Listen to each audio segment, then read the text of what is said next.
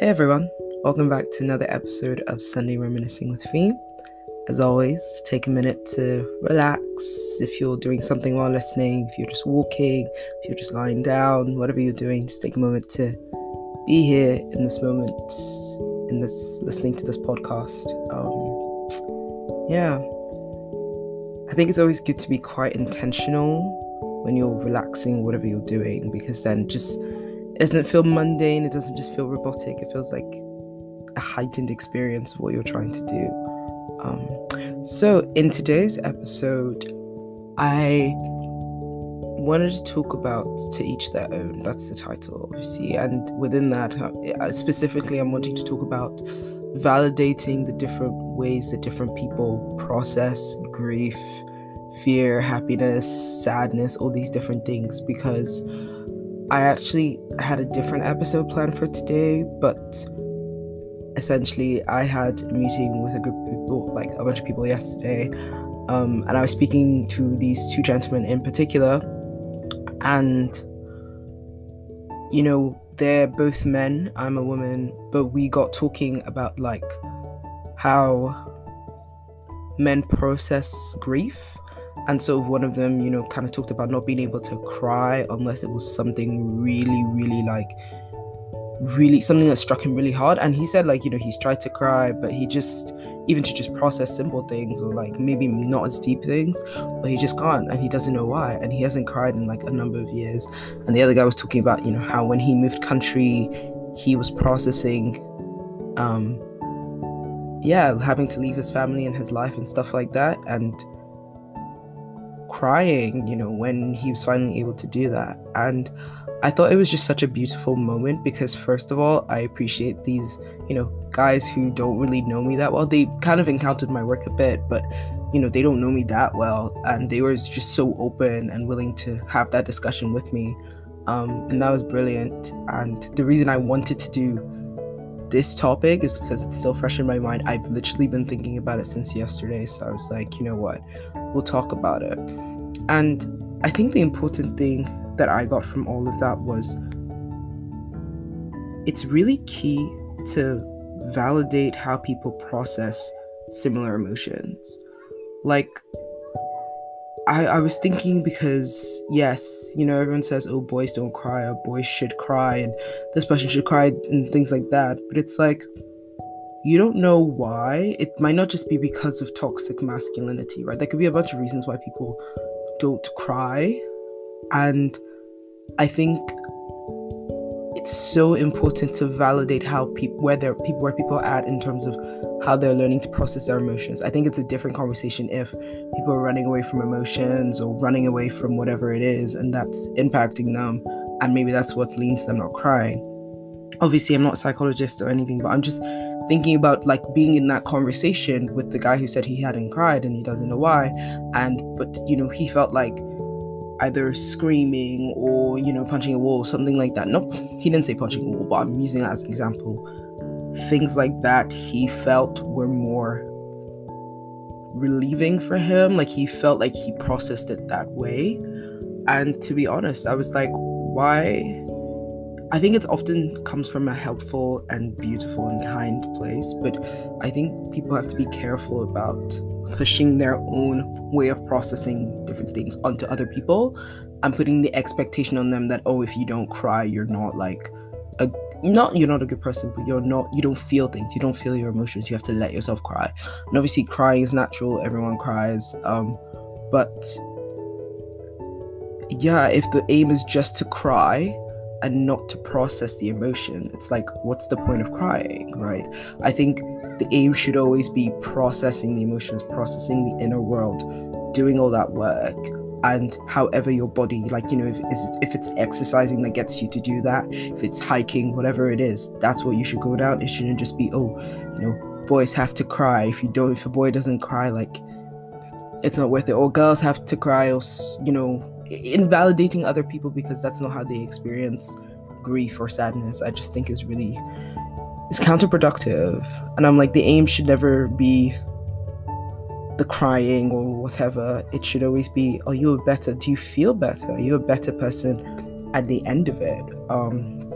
And so yeah, just having this conversation, especially with like two men in their, like early 30s, it was really refreshing to hear that, they had gotten to a point where they just accept how they, one of them cries more than the other, but they just both accept how they process grief, and they're working towards doing it better always.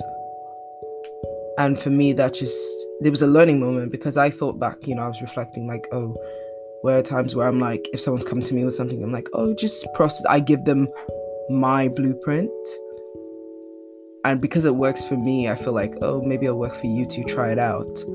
But yeah, it's important if someone says, it's important not to automatically assume something's like wrong with them, or that they're being like strong or toxic masculine, stuff like that, because they don't cry. I think, the most important thing I got from that was we need to learn how to validate different ways of expressing different emotions, because it won't be the same. It won't. And I'm just even thinking about times, if you're sharing a really like intimate story with someone, or something really delicate, and they say something, oh, I wouldn't have done it that way, you should have done it this way. And I think, we probably get that my way is the right way because it worked for me, especially from like our parents or parental figures or mentors and that kind of thing. And I think, especially I'm thinking specifically now about like parent-child relationships. It's like, if you feel like you've experienced maybe some trauma from your parents and stuff like that, and you try and communicate that, and it's like, well, I had to suffer more, so therefore, I'm fine, so you should be fine, kind of mentality. That's a whole other thing, but I think it's related in terms of we can sometimes forget that there are experiences of the same emotion done differently outside of us. Like, there are other worlds that exist that, the same, like, there's a bereavement or whatever can happen, but the way people process it is completely different, and we have to allow for that, because it's, I mean, the analogy that's coming to my head is kind of like the one of the quote that's often attributed to like Albert Einstein. I'm not actually sure if he said it, but if you try and teach a fish, I think, how to climb a tree, they'll spend his whole life thinking it's stupid. If you tell a person, oh, you have to cry, and if you don't cry, like, you're not processing the emotions and stuff like that, it's like, if that's not the productive way for them to do it in that moment, then that doesn't help them. They feel stuck because they feel like, what's wrong with me? I'm not, I'm not like other people. And they don't have to be like other people. They just have to find what works for them. Same with pretty much anything in life. Like, we are always given so many like structures and blueprints, and I think they're good as guideposts. So like, in terms of focusing on validating the way other people express grief, sadness, happiness, all those kind of things, it's like, it's good to see what other people do, but you shouldn't just mirror that. You should allow yourself to process it the way you want. Damn the other people who are saying whatever, because I think, when you're at peace on the inside, when you know yourself to the point that you know your triggers, you know how to handle your stress, all of these kind of things, then even when other people come and tell you things, you'll kind of be like, okay, like, I'm just thinking back to when I was ill briefly, like, I had, people, my partner, my parents, different people telling me how